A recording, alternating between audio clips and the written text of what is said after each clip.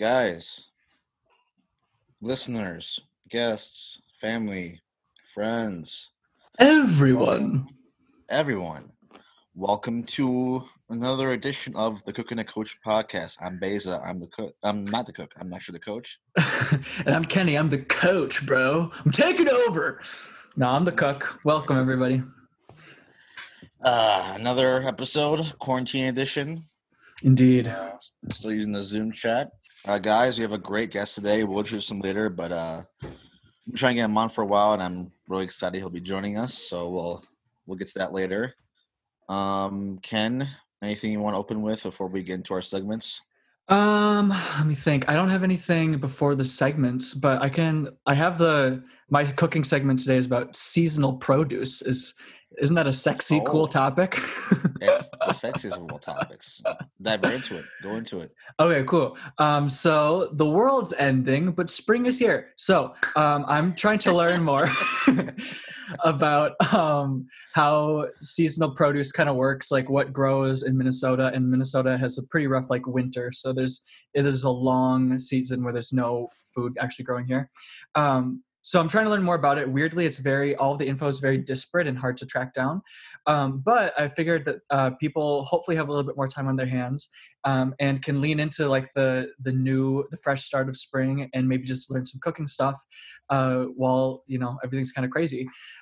So I just had really quick, but just a couple website recommendations for people that they can potentially try out just to learn about the food that grows locally and seasonally around them, so they can just become a little more accustomed to it. Also, if you tried cooking seasonally or using some vegetables or whatever produce that grows during a certain time of year, that can sometimes help you. It'll give you a restriction or a limitation that's actually really helpful. So the main resource that I have to recommend is called the Spruce Eats. It's a blog. On there, I think I have to check, but I think they have a blog post for each of the 50 states in the U.S. And it's all about seasonal fruits and vegetables in each state and the time of years that they grow in and what to look for. And so if you're just looking for an encyclopedia knowledge of what grows around you, that might be a good place to start. So that's called the Spruce Eats. And then otherwise, besides that, just check out farmers markets in your area. Farmers markets websites can be a little janky at times, but there's usually some pretty helpful stuff. Sometimes they have Instagram and Facebook pages, and they'll post about the produce that they have. So yeah, it's tricky with lockdown and stuff, but it's definitely something to try out. So that's my recommendation.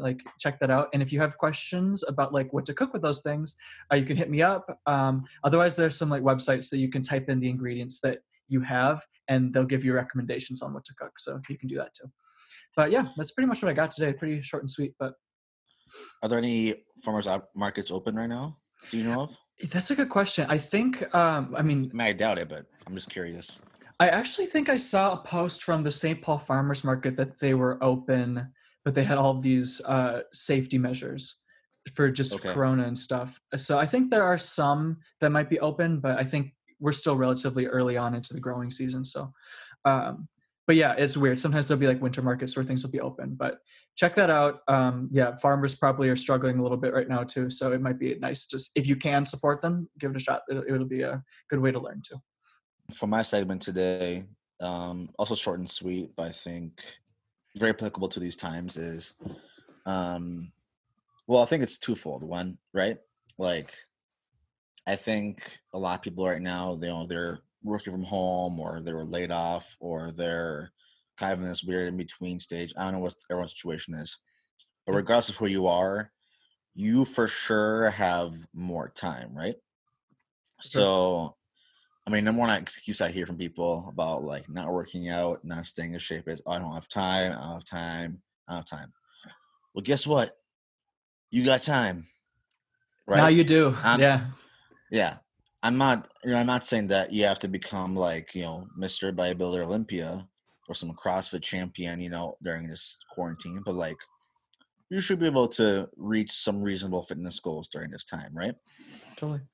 Now, if you're someone who trains in powerlifting like myself, or if you're in a strongman or anything that's very specific of a sport, obviously training is going to be much more difficult, right? Right. But for those of us who are general population who just want to, stay in shape. You don't have to have a facility or a gym or anything to stay in shape. You can do that within the comfort of your own home, your neighborhood. Um, if you aren't sure what to do or how to get started, um, you can find literally all of that on YouTube or Instagram, because every single influence right now, they know that most people don't have access to weights or gym or whatever. So they're just constantly posting every day on their social medias, hey, do this, body weight workout, do this workout with bands or with some dumbbells. Everything has been scaled back and modified. Mm. And even I was on a call today about potential grad school stuff for strength and conditioning, and they're doing the same thing with their athletes. Yeah. A lot of D1 athletes don't have access to their facilities, so they're just doing at-home workouts or just bodyweight workouts. So, if high-level, pro and college athletes are able to do home body workouts, why can't you? Mm. You have the same time as them, same access to resources as them, get it done. Yeah. So, yeah, go on YouTube, go on Instagram, go on Facebook. You can find a ton of stuff there. And also, you can buy equipment. Mhm. I mean, whether it's Rogue, sporting goods, et cetera, et cetera. You can buy some bands, some kettlebells, dumbbells, a lot of different equipment, and you can use that to make up your own little home garage gym. So, yeah, if you have Love any it. questions about any of that and how to get started or what are some good ideas, reach out to me, DM me, text me if you know me personally. And yeah, I can, if you want some help, I can try to help you out wherever I can. He'll get you ripped. Looking Yep. like a snack. Hey, man. I mean, if you're in quarantine and you're work from home and you're only working, you know, between 6 to 8 hours a day, and you're at home the other 18 hours of the day, Yeah. you get some time on your hands to get some work done. Totally. Yeah. Even just you could take your commute time that you normally would have and just put that towards something. Honestly, You can find it. that's it. You don't need more. You don't need more than a half hour a day. Totally. Half hour a day, you're good. That's it. That's it. Dude. Couldn't agree more. Speaking of things that take around a half hour to an hour, I saw the bonus episode of Tiger King this Mm. morning, and it was pretty interesting. I watched it last night. What you think? I thought it was pretty interesting because it was kind of like how sometimes you'll hear about what happened to these people later, like long after something is put together, but this is just an immediate, here's what all of the backlash, all the reactions, this is like a real-time pretty much response to how everyone felt, which is pretty interesting. I've never seen that before. Right. Yeah. What did you think of the people they chose for the episode? I mean, I think for me, I would like to hear from Doc and from Carol Baskin. I mean, I'm sure they both turned down the opportunity to do so, but Mm. those are people I want to hear from the most. But I think it's funny how like some people were like, "Oh yeah, like that documentary didn't portray what happened at all accurately," and Yeah. then other people were like, "No, that's what happened. It was Yeah. accurate." So like like different people like saying like different things or whatever. Like okay, like Yep. who's lying and who's telling the truth? You couldn't really tell. I Yep. feel like it. I feel like it almost made things more confusing. If that makes sense. Phase. I was in the same boat. It was just a fast track of me realizing how gullible and susceptible and impressionable I am. Because every time they'd go to a different person, I was like, oh, well, it looks like they really put together that documentary well. And then I was just like, man, they left out a lot of details, like back and forth, back and forth. Hmm. And I feel like a lot of like things that came out in the public after the documentary was shown, like different things about each character. I Mm. feel like Joe McHale like did not touch on like the actual questions people wanted to know. I feel like he asked like the same like 3 or 4 questions to, like each person. We Oh, didn't sure. actually like dive into stuff that like we wanted to like know more about. What were some You of know the what I mean? things that kind of, well, I haven't really looked into the show much beyond just just watching it. So like, what were some of the things you wished you would have asked? What's the dude that's Joe's ex-husband? I That don't remember has his the name, teeth. but yeah, yeah. Like, I feel like there's like 1,000 questions that people on the internet had, and like he didn't ask a single one. Like, Mm. you know what I mean? Like, I feel like, Like what though? I don't really know examples. well, I feel like they talk about in the documentary how like he was actually straight, but Mm. like they don't talk about it like into like too depth in the documentary. You know what I mean? They Yeah. talk about it, but they don't like go deeper into that and like Yeah. what was actually going on in his life with the meth addiction and all that. Yeah. So Yeah, yeah, that's I just interesting. I wish they would have like dove deeper into that. Hmm. Yeah, like how did explain yourself? How did this come about? Yeah, He I one thing I did like about Joe McHale, him doing it, he put in a few jabs even to the people he was talking to. Especially I think Jeff. There's a couple things he said during while talking to him that I liked that like took some balls, I think. I didn't pick Um, up on that. What do you say? there's I forget specifically, but there were just even sometimes how he would introduce the people, it was just like loaded, or sometimes he would say a loaded thing and then they would cut to the next question, which I kind of liked. Like he's kind of prodding the beast a little. They edited the crap out of the episode though. They did that, They yeah, edited the crap out of that. Like, yeah. yeah, like the way they cut that up the episode was like, okay, like they're leaving a lot out that we don't know about. They left a lot out that we wanted to hear, I'm pretty sure. Yeah, it was pretty interesting. I liked how they began and ended the episode too, because they ended it was my two favorite characters. The guy with the long blonde hair who looked like he was like he looks, now I'm thinking about it, he looks like he was one of the extras in the animated Robin Hood Disney movie, like from the town. That's what he looks like. Yeah, you're kind of right. Yeah. You're right. Um I know and you're talking about. Yeah. honestly, and if I'm following that through, the guy at the end who was the producer, he also kind of looks like he could be, or maybe his voice, there's something about him that could kind of be in a Disney movie extra character too, animated. But I like those two, they're my favorite, so I'm glad that they had them in there. Right. Yeah, it was. I think the idea of the episode was a really good one to have like an immediate like where they are now. But Hmm. I feel like first of all, Joe McHale was like an awkward host in a way. He felt awkward to me at least. Oh really? Yeah. It didn't feel Interesting. natural at all. Hmm. Interesting. Not that he did bad necessarily, but just felt weird. I didn't I pick don't up on know. that, but that's interesting. It is kind of a strange format just to have like just a famous Hollywood guy Zoom chat you and then just stay in the same spot and just keep talking. I was wondering if they shot it all in one day too. But yeah, I didn't pick up on the awkwardness personally, but that's interesting. It is kind of You know, I strange. was wondering the whole time too. Huh. I was wondering if like the characters from Tiger King could like see each other on the Zoom chat, or if I was they thinking the do a same Zoom chat. Then thing. See that we I'm were thinking the same thing. I'm so curious if they did see each other. I wonder. Yeah, I don't know. I was curious about that. I think it would be Yeah. funny if they were hearing each other like talk shit about each other. I think it's because Like what? probably because we have the interview coming up today over Zoom. We're like, how did they put that together? How did they coordinate all those schedules? I was Yeah, thinking the exact same thing. guys. Our guest today is a comedian from Yemen to Ethiopia to the Twin Cities. It was his journey. One of my favorite comics today. The only guys maybe not breathe in a comedy club. Um, big fan of his work. Great guy, friend of mine, and glad he's on the show. Mr. Ali Sultan. I was gonna say I had listened to the Happy to Be Here comedy album this morning, and I really loved it. I thought it was so great. I just wanted to pay you that compliment. Oh, you got it there? Oh, perfect. There you go. There you Sweet. go.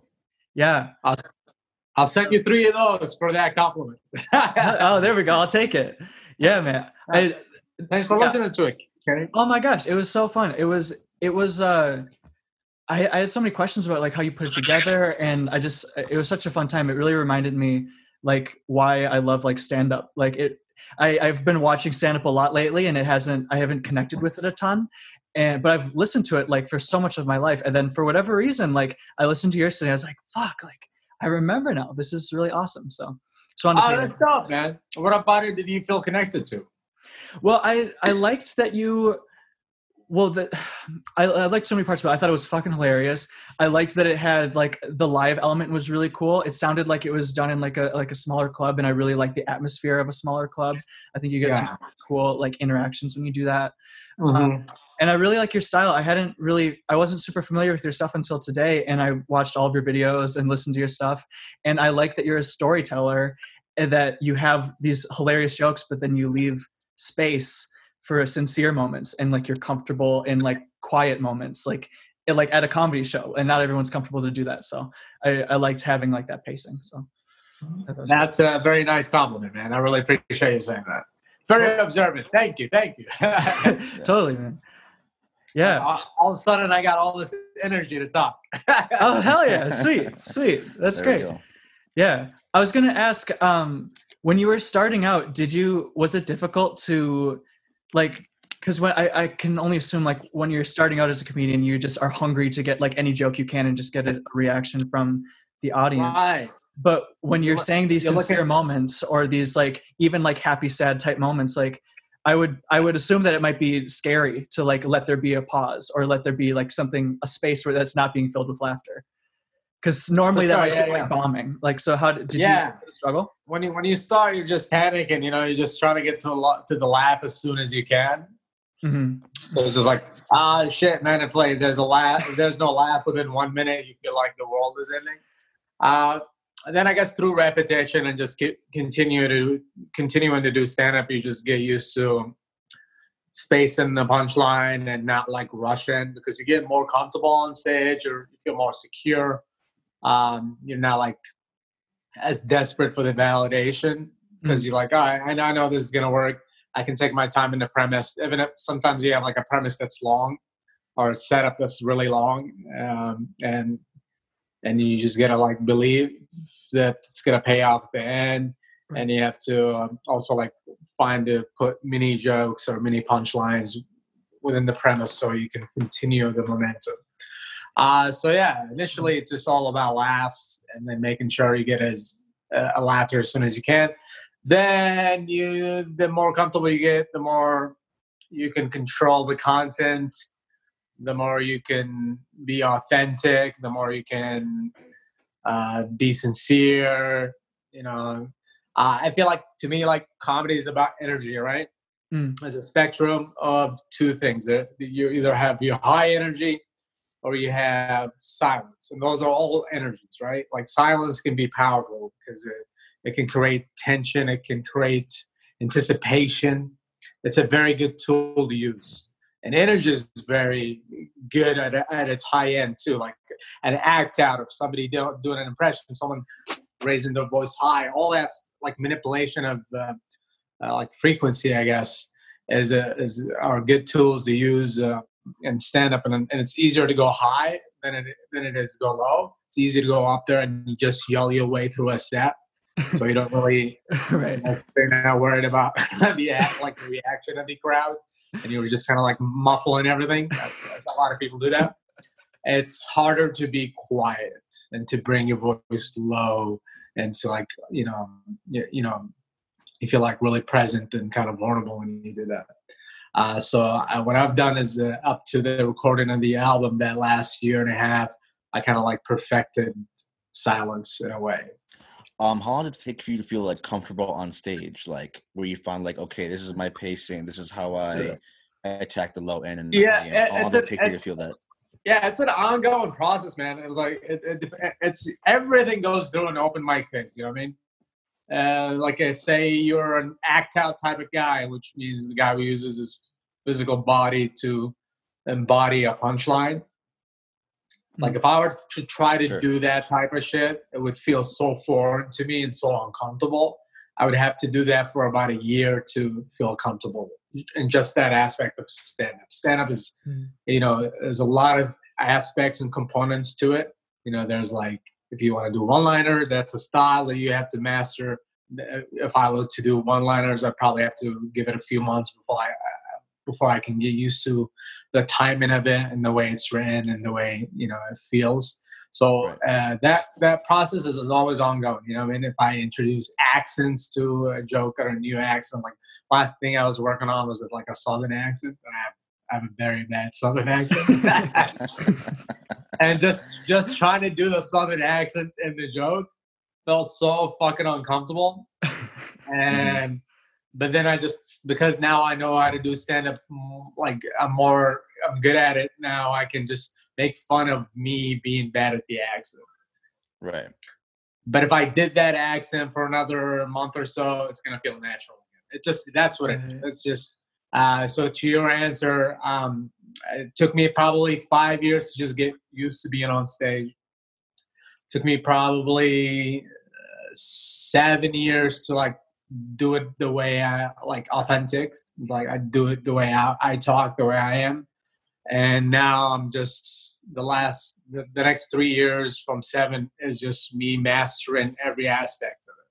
So I'm trying to learn how to do all the styles of stand up, but in an authentic way to myself. It's like while staying true, you know what I mean? Challenging myself, trying to find different parts of who I am within it, but staying true. I love that. That's so cool. So for people who aren't as familiar, like how many times were you going up over that? Like how many times a week were you going up and doing sets? Pre-corona? We're talking about Zoom? Zoom? I'm all there. I mean, now we're out here on Zoom. We're out here on Zoom. Zooming it up. Pre-Zoom. We're talking the pre-Zoom era. In textbooks, it'll be like the BZ, like before Zoom. Like before Zoom? Yeah. I on an average, I'd say 5 times a week at least. Mm-hmm. I have a rule of thumb where I think to be a good stand-up, you always have, no matter how long you've done it, no matter who you are, you have to continue doing open mics and continue performing. Because when you're out there and you're doing open mics and you're around people that are working, it kind of motivates you and it kind of holds you accountable to the creative process as well. So I am very active. So I'm doing anywhere from 5 to 9 shows a week. That was my schedule, and I was a full-time comic, so still I am kind of. Sure. But just a little more complicated now. It's just and it depends on the week. Sometimes I have a week where I have to do like 7 shows at a club, and sometimes I have no shows, and I'm just packing it with open mics and showcases. And the difference between a showcase and an open mic and a show is like money, basically. Open mics are free.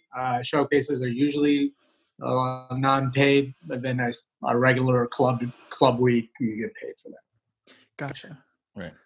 Yeah, it's interesting because like I hear people, all these like big name comics like Bill Burr, Joe Rogan, Tom Segura, Bert Kreischer, whatever. They say like even to this day they're still doing multiple shows a week, like 6, 7, 8 shows a week, And it's just, for me, it's interesting because like coming from the athletic sports world, it's like you train and you have like a peak of like how good you can be as an athlete, right? But then it's a drop off and then you finish and that's it. But I feel like in the world of comedy, you don't plateau in comedy. Yeah, exactly. It's a very different animal, and you can never really like fully peak. You can always find another plateau when you like get comfortable. That's how it is with stand-up. You know what I mean? I'm sure it's like that with the body as well to an extent, right? Sure. Like with stand-up, if you get comfortable, you're like, all right, I'm doing a thing that's killing, it's working, people are happy, no need to change. Mm-hmm. And then you end up like one of those guys who just has the same act from 1999. You're still doing like Clinton jokes. Just doing corporates with those or whatever. Mm-hmm.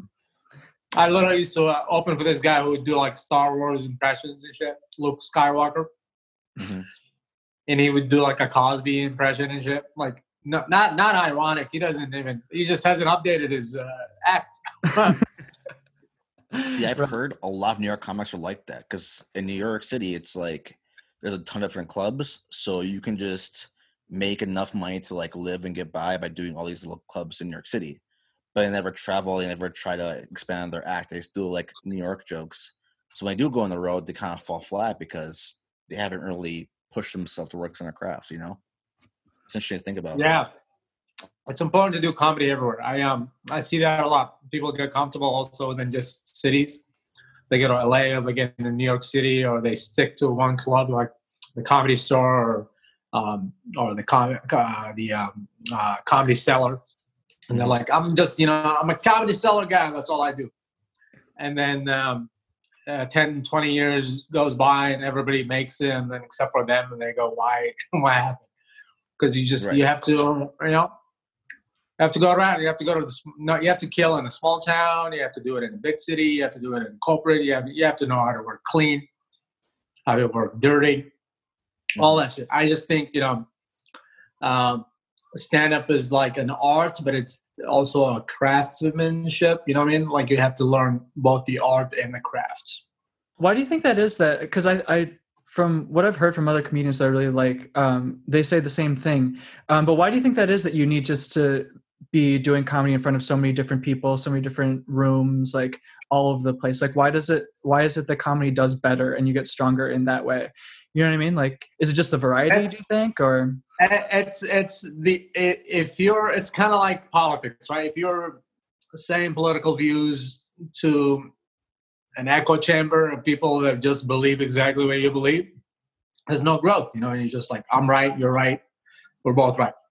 But then if you are to do your shit in front of somebody else who slightly disagrees or doesn't agree with you, it will at least challenge you to look into your own political views and see if they hold up in an argument, Right. or B, maybe learn a new perspective. So it's kind of like that with stand-up. Is like, all right, comedy should be universal to an extent. As a stand-up, you know exactly what should get a laugh, and then you also know when something is kind of like it's like if you're a chef and you get into RC with your cooking, and then people are like, they don't really appreciate what you did, they're like, what is this shit? It's just a sandwich. So it's just deconstructed. Like all the ingredients are different spots. Yeah, they don't know. They don't know that I combined turmeric and cumin. They don't understand. Yeah, so like you have the space to know that. Yeah, I kind of know more than the audience as a comic. I have to. I've been doing this for longer than that. But then you also have to. Part of the skill set is to be able to simplify that your skill set for them to get it, right? And then that process itself is a compromise, because if I just did things that I think are just funny, I probably have 10% of the audience laugh. You know what I mean? Sure. So, yeah. It'd be a selfish show. You'd just be up there trying to make yourself laugh. It's a social art, right? It's an art of the people. Like I'm up there and there's a crowd. It's part of it. It's connecting to this crowd. So I am trying to connect. I'm not being a hack. I'm not like selling myself short or being unauthentic to get that connection. But I'm learning to compromise in a way where I don't lose myself. So if I am doing that already, I'm already learning to, again, almost appease and shit. So I have to try different audiences. And when I try different audiences, the thing that I like, maybe the thing that I thought was funny and it wasn't getting a laugh here is getting a laugh in this town. Now that I know, all right, I hate that. That's not a bad idea. You know what I mean? It just might have not, it's a demographical thing. Maybe like this side of people get it and that side didn't get it. So that sometimes it's positive that way. And sometimes they're like, oh, we don't like what you said. And you're like, you have to take a second look into that joke and see, oh, maybe I just, it was getting a laugh because it was too Minnesota or whatever. You know what I mean? You just have to, I'm talking a lot. I don't know when to stop. Oh, that makes no, you're doing, that's perfect. That's great. Yeah, that makes sense for sure. Are you enjoying the Zoom comedy world right now? What is that like? Like, that's got to be so different from what you're used to. I mean, it's really cool to like be able to do stand-up. You can see me up here, but you don't know that I'm masturbating at the same time. It's combined. It's combining my two favorite hobbies.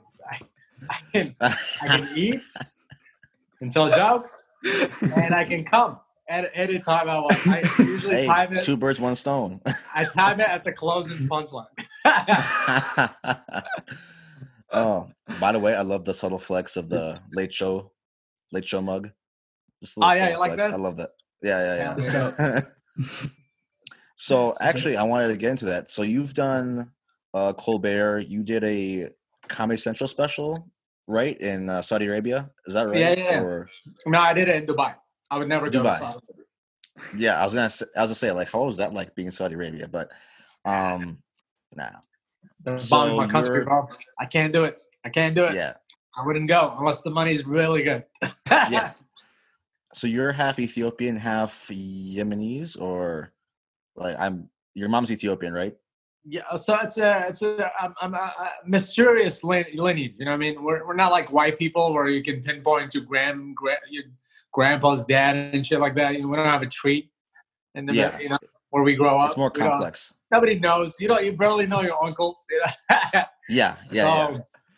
With my heritage or my ethnicity, I know my mom's side because I grew up with my mom and I grew up with my dad. My mom is half and half. So basically, her dad is Yemeni and her mom is Ethiopian.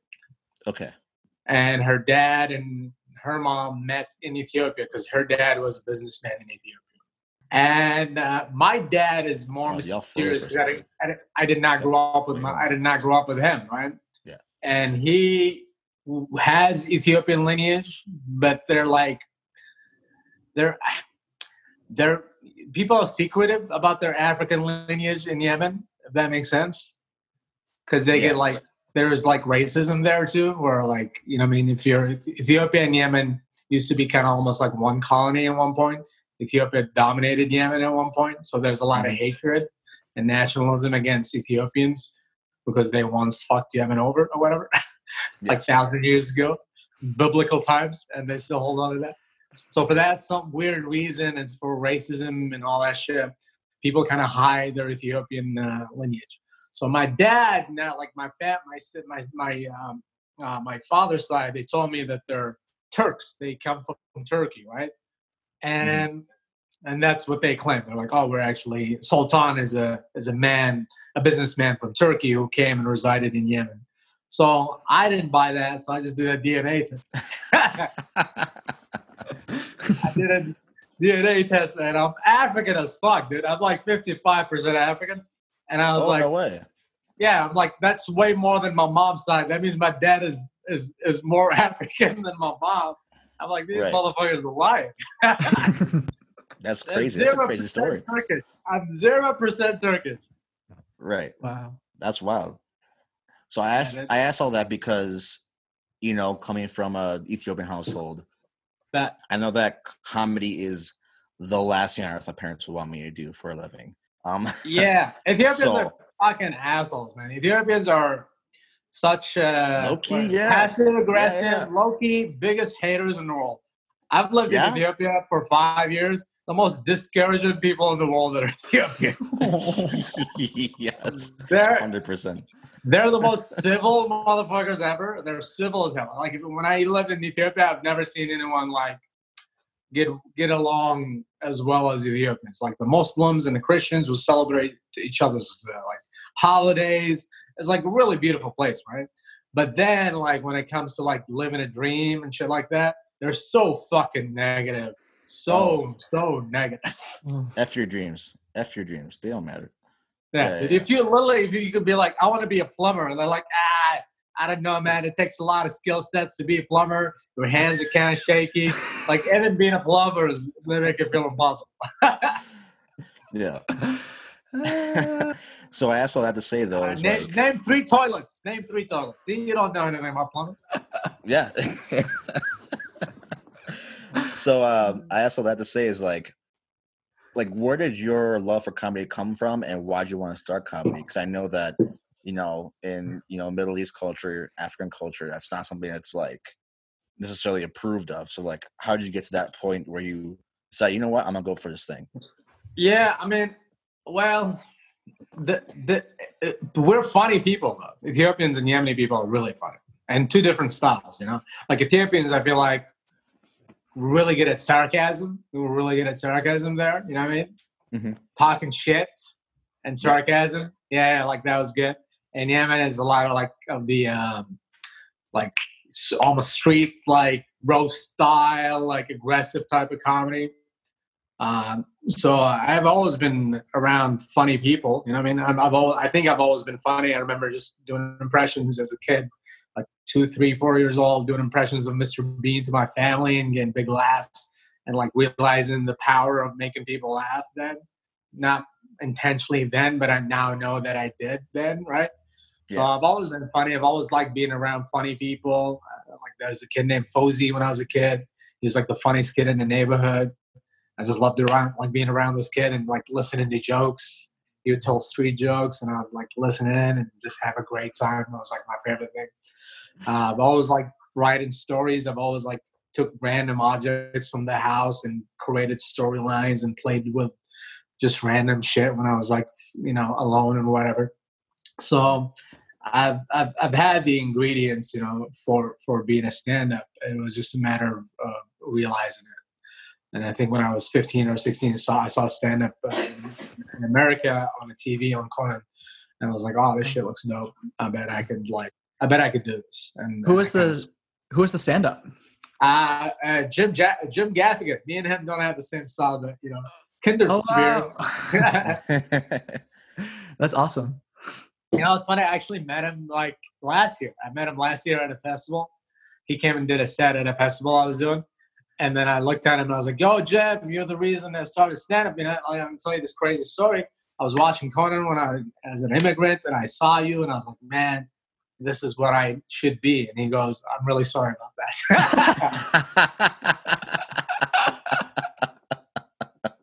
And he just walked away. That's great. Oh, that's hilarious. That's a great story. It was like I was expecting, you know, some validation. This is such a big turning point in my life. But then as I was saying it, I realized what I looked like, and I was like, "Oh shit, I'm being a dork." And the way he just handled it, he's just like, "This means nothing to me. Have a good day." That's so funny. Would you say would that be like the most interesting interaction you had with a comedian, or would you say there's like one that's like the craziest or the funniest interaction with like a? I don't think that's the most. I don't know. Stand-up comedy is weird, where like you could be not nobody and still be around people that are really good at it. You know what I mean? Like I feel like if if you wanted to be a football player, you're not just gonna be hanging out with AP because you both happen to be doing a gig at a bar together or at a mall. You know what I mean? The situations are not aligned where you get to be around amazing people. And any profession is just like stand-up is the only way where you're like, you could be like a hack open micer and you're working a weekend with one of the greatest comedians in the country. Right. So you will tend to have a lot of interactions with like semi-famous people or famous people. I'm trying to remember one of my favorite ones. Oh, one of my favorite ones was Mark Maron. You guys know Mark? Yeah. Oh, yeah. I opened for him at my home club at Acme Comedy Company. And he was doing, I think, a Jesus joke. I forgot what the tag is, but I had a tag for him. And I was like, "Hey, man, I think if you do it this way or whatever, like, I apologize, first of all. I was like, "Hey, man, I have no business giving you tags.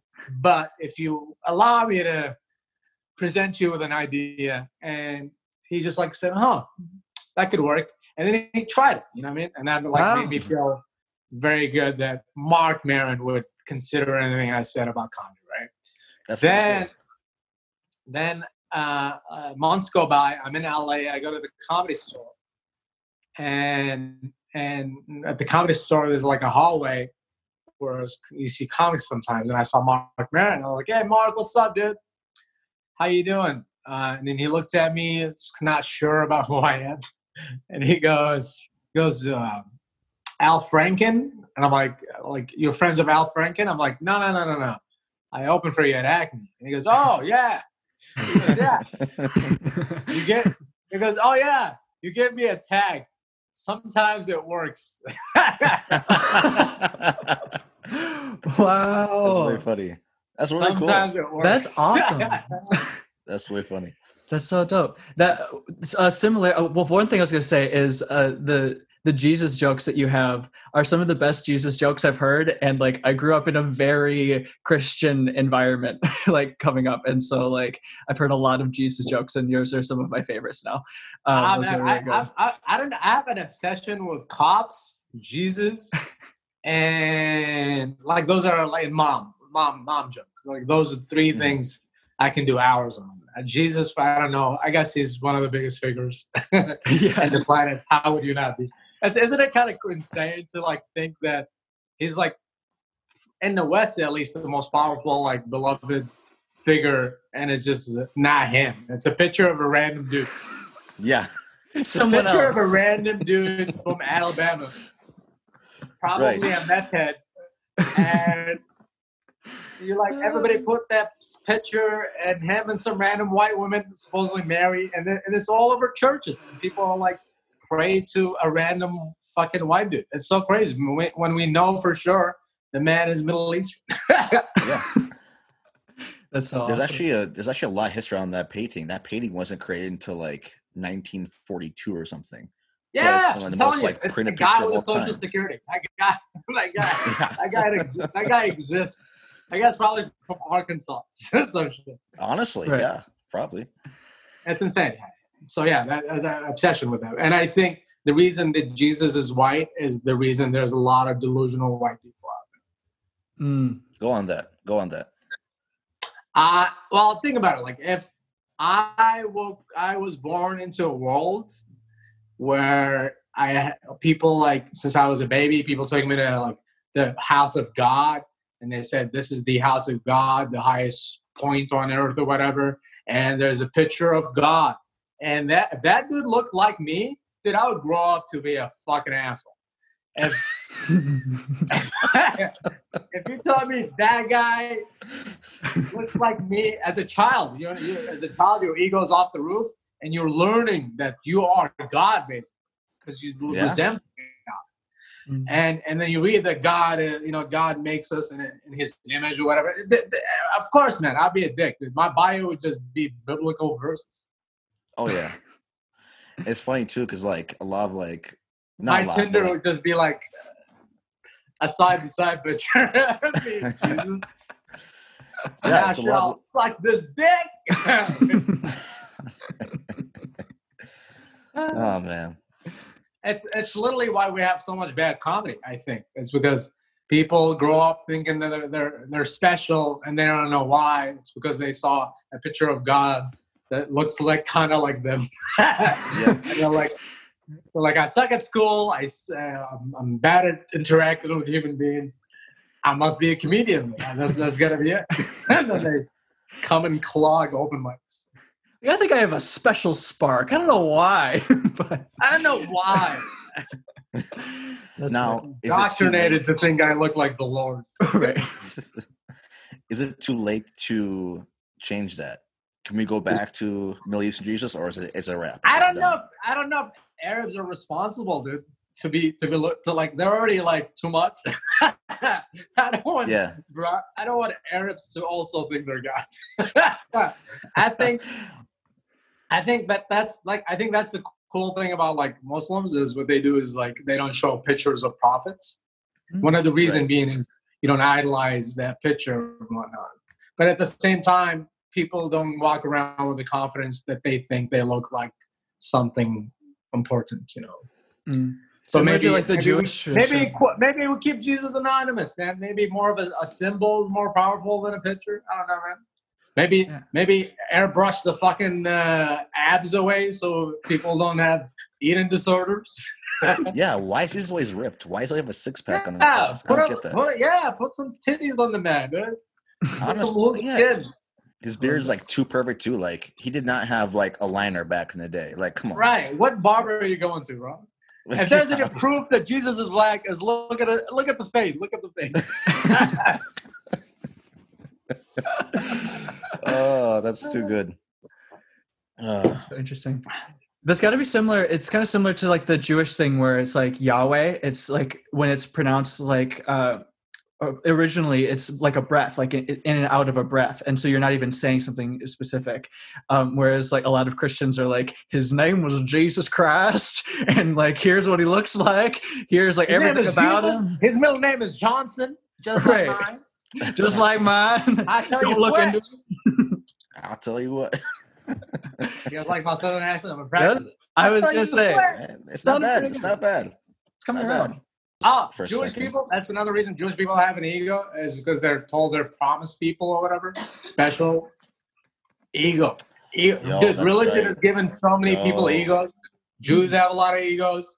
White people have an ego. Arab too, like Muslims, and like they think like if you're indoctrinated in Islam and like go through like religious history, they make it sound like Muslims are, you know, the best people out there. And like, oh yeah, cool man, Right. Like yeah. cool story, bro. Yeah. And it's always like we used to be. Look at the kingdoms we started. We taught Right. the world how to wash their ass. I mean, that's good, but Yeah. what have you Like done? thank in the you. last Like 5 thank you for years? that. We do appreciate it. But Yeah, dude. We invented, I think, the clock and shit like that. I don't know. That's Soap. impressive. I'm sure we invented soap. Coffee is our thing. Algebra. Algebra, mathematics. We apologize for algebra. I'm sorry, people. Yeah, there's a lot of like collective pride that needs to go. Mm, Agreed. And a lot of it Agreed. is like totally a lot agree. of it is what's the word I'm looking for here? It's Like passed kinda down. Like it's just kind of like part of. I mean, for me, you're growing up, it's just part indoctrinated of with their it. You culture. don't, yeah, it's called. Yeah, there you go. That's what I was thinking. Yeah, you don't even realize that you have. Honestly, kind of back to what we were saying about needing to do comedy in front of different types of people and like different types of backgrounds, because you're not even aware of your perspective sometimes until you meet someone who doesn't share the same feeling. Yeah, dude. Sometimes this is why I like doing like I do. I'm proud to say that I can do well in a lot of situations. I can do well in like really conservative crowds. I can do well in a very liberal, like, you know, progressives where like any word could be a trigger word and everybody shuts down. You know what I mean? I can do well with there, and I can do well with the conservative people who any words they're like, yeah, I knew it. Yeah, you know, like they like they take it the wrong way. Right. And then those two different, you know, all these different crowds bring a different side of you. And that's the key. You gotta like find people that bring sides of you and not create a new thing that's not you. I have a question for you about just the Zoom comedy situation now, and so I was kind of curious. Like, What I like to do is I use lube. I use coconut oil. okay, yeah. Okay. Do you like Is have that like the question? everybody? Like, yeah. Like, what do you use, a stimulant, or is it all imagination? Sometimes I put both hands to the crowd so they don't feel like suspicious. Oh, cool. Do you ever like sit on your hands so it just like you're just like not sure? It's just another element takes you out of it. No, I use the elbows. You know what I mean? Oh, okay, yeah. Like, this guy's very. Is he about to? Is he like? wine? Is this Well, a why joke is he so about happy? lifting someone? What is this? No, that was my follow-up question to that though, is like, what's the proper etiquette for a Zoom comedy show audience member? Like, what is how can you tell you're doing a good job? Is it like silent? Do you put yourself on mute and you silently clap? Do you leave your microphone on? Like, what's the situation? First of all, don't be a snitch. You see a penis, you just let it go. If there's Don't anything fucking- we've learned, yeah. See a penis, just look the other way, dude. It's a slip. It's what? It happens. It happens. What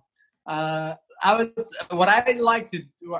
Well, the thing about Zoom is you got to be so like you got to go the extra mile with Zoom, because Zoom picks up every fucking sound possible. Literally, you take a cup, you put it down, and it sounds like a World War II. You know what I mean? You move your headphones, and it sounds like somebody got shot. So like with Zoom, you almost have to. I feel like the best practice is to have a stable camera. Every time I do a show, there's a motherfucker who's just like moving just walking around. I'm like, how big is your house, man? How much room do you have to walk?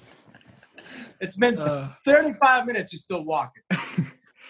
Pick a fucking point, sit down. I would say just keep the camera stable so you're not making extra noises.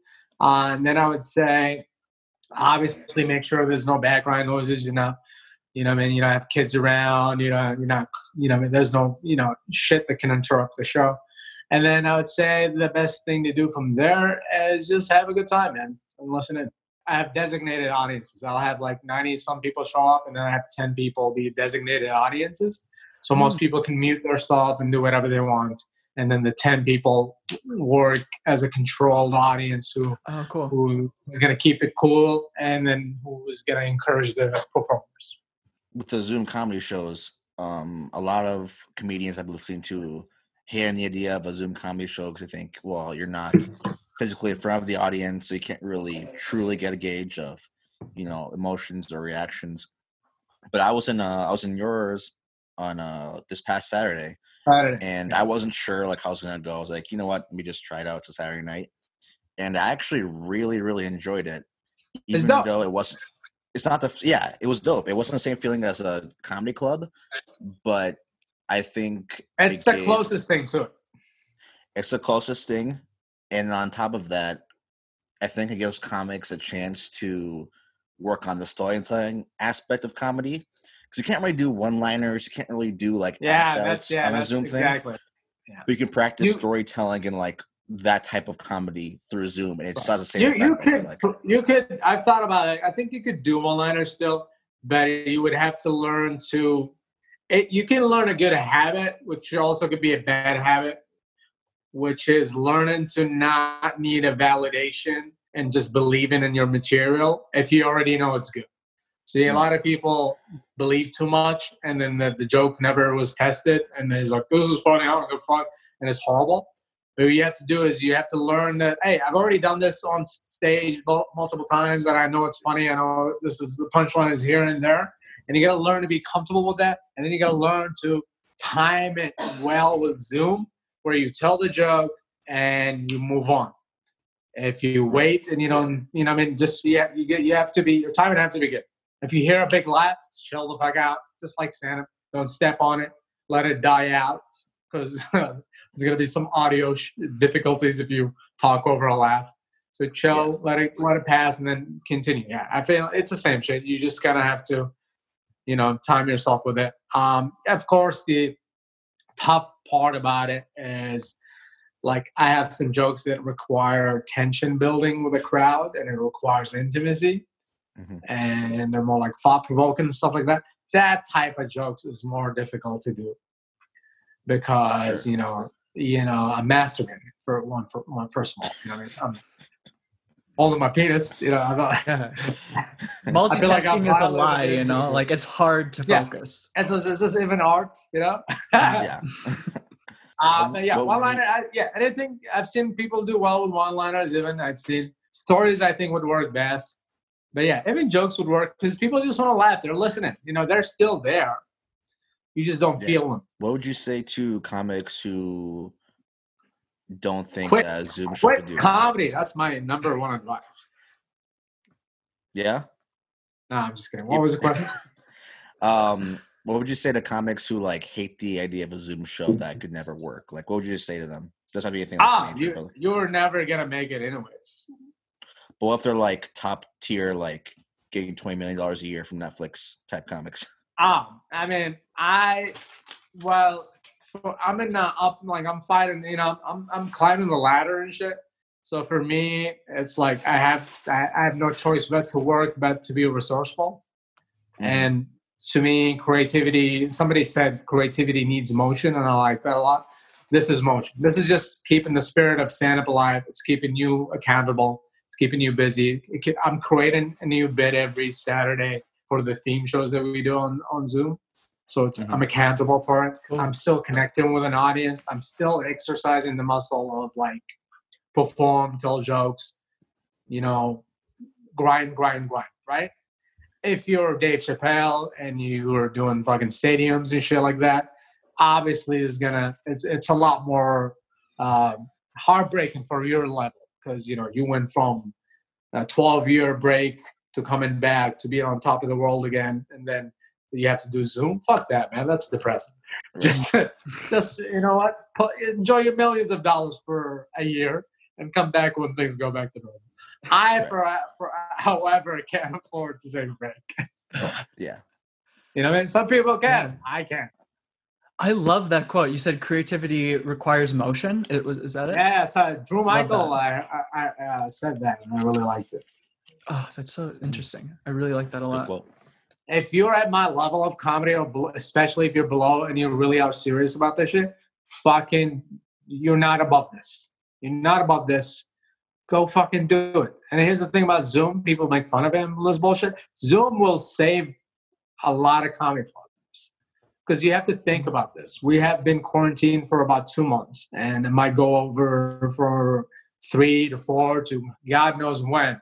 And a lot of these businesses have a lot of overhead, or at least like they got to pay rent, they got to pay all these expenses, and they can't afford to just keep their businesses open with no source of income. And then what comedy clubs are doing, like Acme Comedy Company, is they started doing Zoom shows. And that at least will sustain them until shit goes back to normal. So, yeah, hate on Zoom all you want, but it's going to fucking save the good clubs. I think a lot of the shitty clubs are going to close down because, you know what I mean, they were kind of like the stock market, kind of artificially inflated sometimes. But the good ones, you know, they'll Zoom will save them, I hope. But then, you know, you have the comedy store, the comedy cellar. No matter what happens to those clubs, they're always going to be reopened because they're just part of comedy history. But there's a lot of good clubs that are in danger if they don't do something. Totally. Right. Yeah, it's similar in the restaurant field right now too. It's crazy with me. Yeah, go ahead. Yeah, like I said, it's acceptable if like someone super famous doesn't want to do it. And yeah, of course, dude. Fucking you've grinded for 20, 30 years. You've made it to the top of the top. Yeah, I get it. You shouldn't have to do this. But if you are, mid-level, low-level, whatever, dude, you have to look at the bigger picture. You have to keep the spirit of this alive, and you have to create content, connect to audiences. You have to also not be shallow. Like, you know what I mean? Stand-up doesn't have to be about you being ballet, you know, like the validation doesn't need to be in person all the time. These are real people. You know, when I do a Zoom show, I know that these are real human beings who blocked a certain time off the week to see us talk, and they donate money and they laugh and they all have a good time. So don't be a dummy. Yeah, I totally agree. I was just gonna say that. More about Zooms, right? No. This is good. It's all good. I was gonna say that it's really similar to how a lot of restaurants are struggling, and like it probably will be that the best restaurants and or even just like the most driven chefs will find a way to make it work. Like I work for one right now. That might be a good analogy for it. It's just kind of like that. It's like a restaurant saying, "Hey," I was like saying as a customer of your favorite restaurant, dude, I'm not gonna order from Olive Garden because the experience of being there in person is what made it good. No, it's shitty there. It's shitty in your house. Just go get it. Support your place. Totally, yeah. Like find a way to make it work. Like a lot of restaurants like are finding a way. Like, okay, we're gonna do takeout. We're gonna do this thing. We're gonna do that thing. Like getting creative, and that's kind of what you're saying. Like being in the moment and surviving, and finding a way to like make it fun. I love that.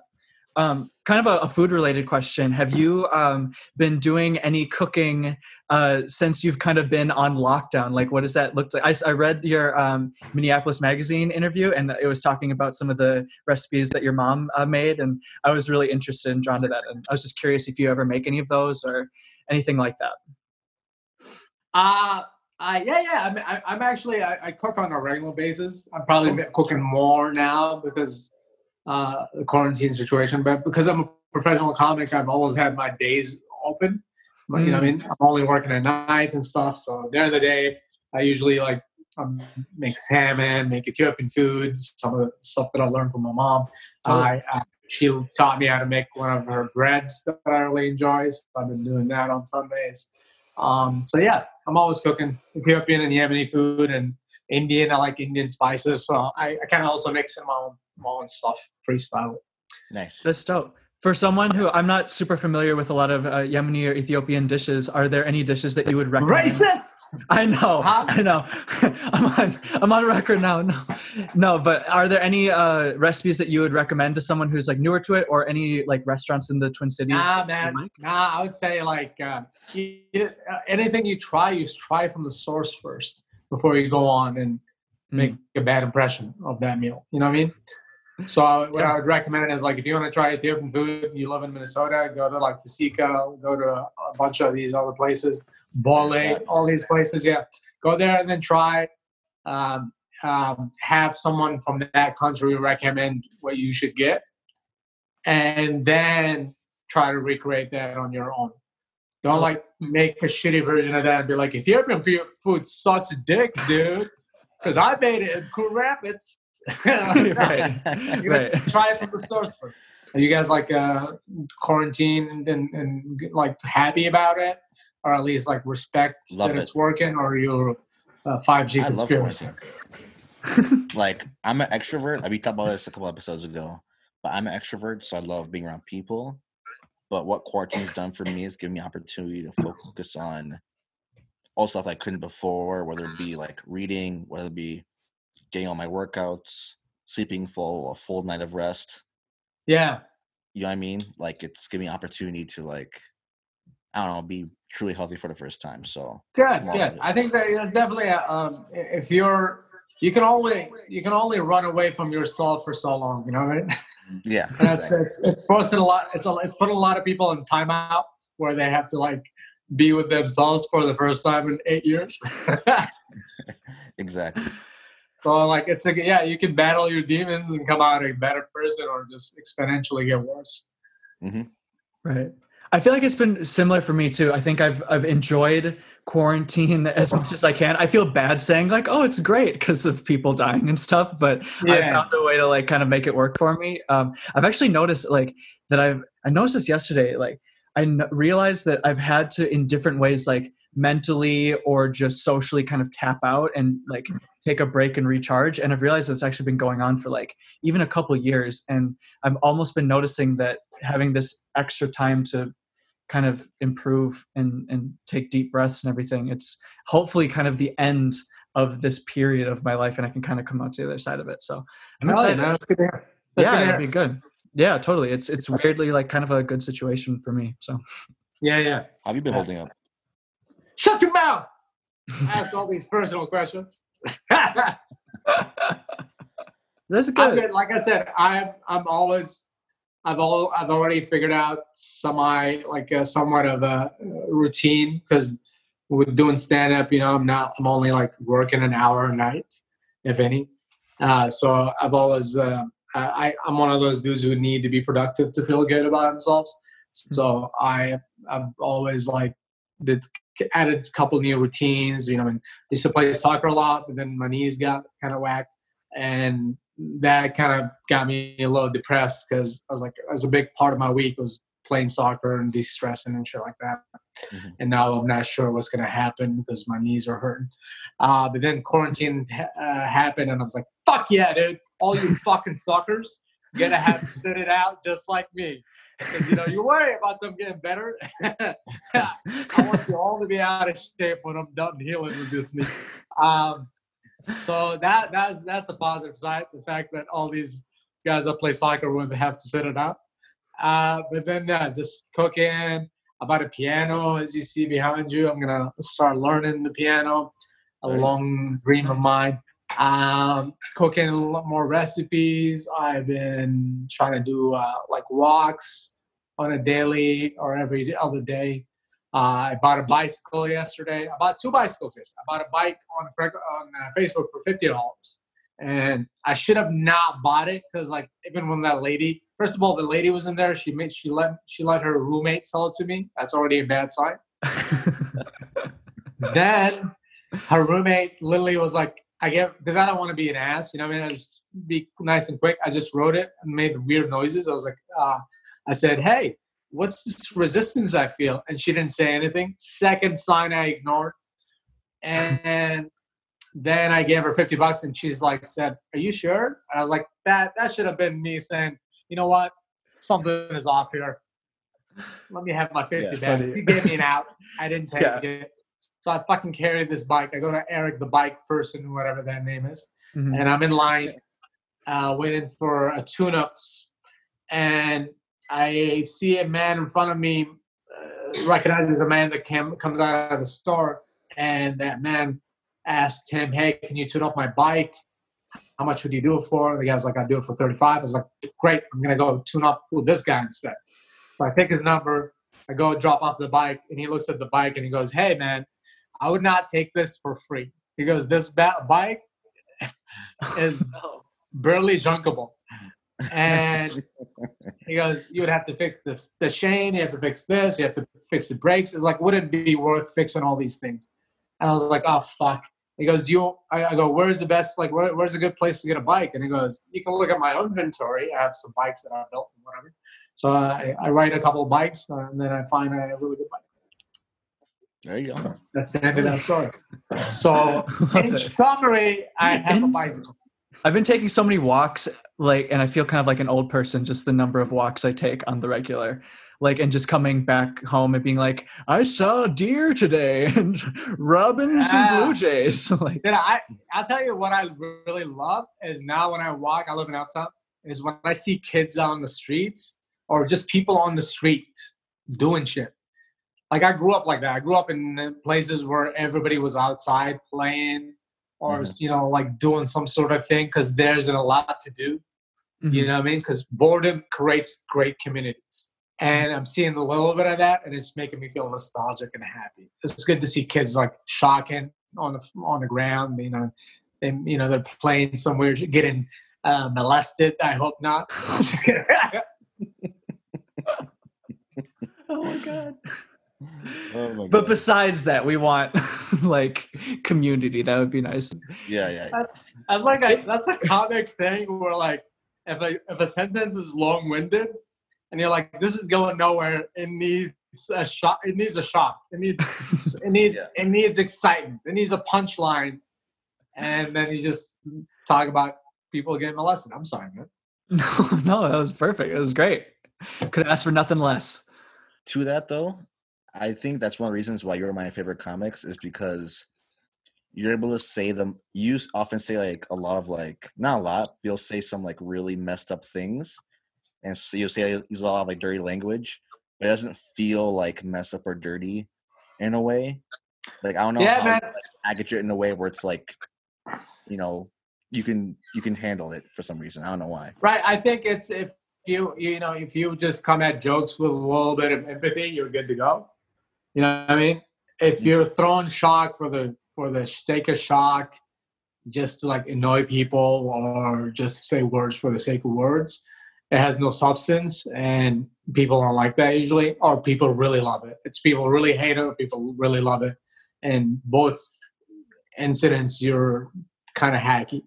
But if there's substance to what you're saying because the thought was honest or the feeling was honest, then go with it. That's my policy. But if I think of something fucked up and I thought of it genuinely and I thought it was funny and I threw it in there in a joke, it's fine. But if I just went off my way to annoy and offend people just for the sake of it, that's hack territory. Sure. Well, this has been fucking awesome. I'm so glad we got to do this. It's not bad, man. It's not bad. I was I came into it tired. It's it's like starting a motor. You know what I mean? Good. You're quarantined all day, not talking. Talking to people again is it takes 5 minutes to warm up. Oh no, this has been great. I feel the same. Yeah. Well, I don't have any more questions. Baze, do you have any others, or otherwise? I feel I had a great time, man. I like you, Kenny. Oh, thanks. I like you too. This has been super fun.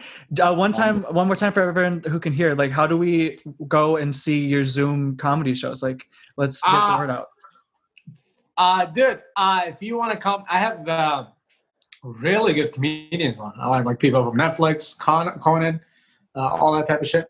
And all they got to do is just find me on Instagram at Ali Sultan Comedy and message me or go to my website and email me. And then I'll add them to my email list. And then I send out an invite every week for all the shows. Awesome. And they're free, completely free. I can't wait. I can't wait to see it. That'll be awesome. Oh, and I just remember, you know what? I'll share with you, you like Jesus jokes. My best Jesus joke is like it's one of those like it's really funny, but it like in my career before it starts. it's I've been like hesitant to post it because I have like a clean special on Dry Bar coming up. It's like really like religious nut people, and I don't mind. Like I can filter through the crazy people and get the audience that are actually like me. Mm-hmm. But then I'm worried that it's gonna cancel the special somehow or whatever. So I haven't posted the joke, but it's a really funny Jesus bit. I'm gonna send it to you personally. Yeah, I want to hear it. Yeah, I can't wait. That'll be awesome. Yeah, that's sweet. Well, sweet. Well, thank you so much for doing this. I appreciate it so much. This has been sweet. Yeah, dude, it's been sick. Thank you. Thank you, brother. We appreciate you. Yeah, thanks for coming on, man. Hey, man. Word of advice: don't share. Don't try to cut your own hair. No, I'm not going to. I'm letting you ride. You know that because it's sunny inside of my apartment. Yeah, it's. Do not cut your fucking hair. I know you want to. I know you're trying to find some sort of change. Just dye it instead. Do not cut your hair. You're gonna regret it. All right, fair enough, bro. Word up. Peace. All right, see you, brother. see you later. Bye, Kenny. Bye, guys. Yeah.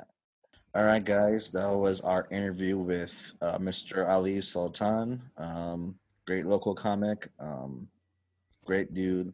Go check him out. I believe his Instagram is at Ali Sultan Comedy. Yeah, go check him out. He has these live Zoom shows every weekend. I think on Mondays too, actually. I was there last weekend and it was a good time. Loved it. And once this thing blows over, go check him out in person. Like I said, he's the only person who's made me not breathe while I'm at a comedy show. So yeah, he's really funny. He also has his comedy album out there too. It's called Happy to Be Here. I think he said he recorded it last year, and that's really solid stuff. It's really funny. I liked it a lot. So yeah, go check him out. Our socials, obviously, Instagram at podcast The Cook and the Coach, and then Twitter at The Cook and the C1. You can find me on Instagram at Beza BAEZA Ken. I'm on. Right? Yep. So I got a couple pages. So I have my normal page, just me, is at KPMartin2, KPMartin2. Then I also have a food page that I started recently. It's just like a fun food page. I'm just posting whatever stuff I'm cooking there. So that's at Haymarket Catering. Also, I make music. And so if you want to check out my EP, it came out last September. It's called Bucket List. You can find it pretty much anywhere. Just search like Bucket List Kenny Martin, and you should be able to find it. It's like singer-songwriter vibes and 3 songs. So check it out. Guys, we know that you've been asking about getting this on Spotify. We hear you loud and clear. Got lots of DMs about that. That will be a project I'm working on this week to make sure we can get everything on Spotify. So don't worry. It's coming soon. Just hold on, all right? So yeah, I'm excited for that. Thanks for listening, and see you next time. See you later. Bye. Goodbye. Bye. So long. All right.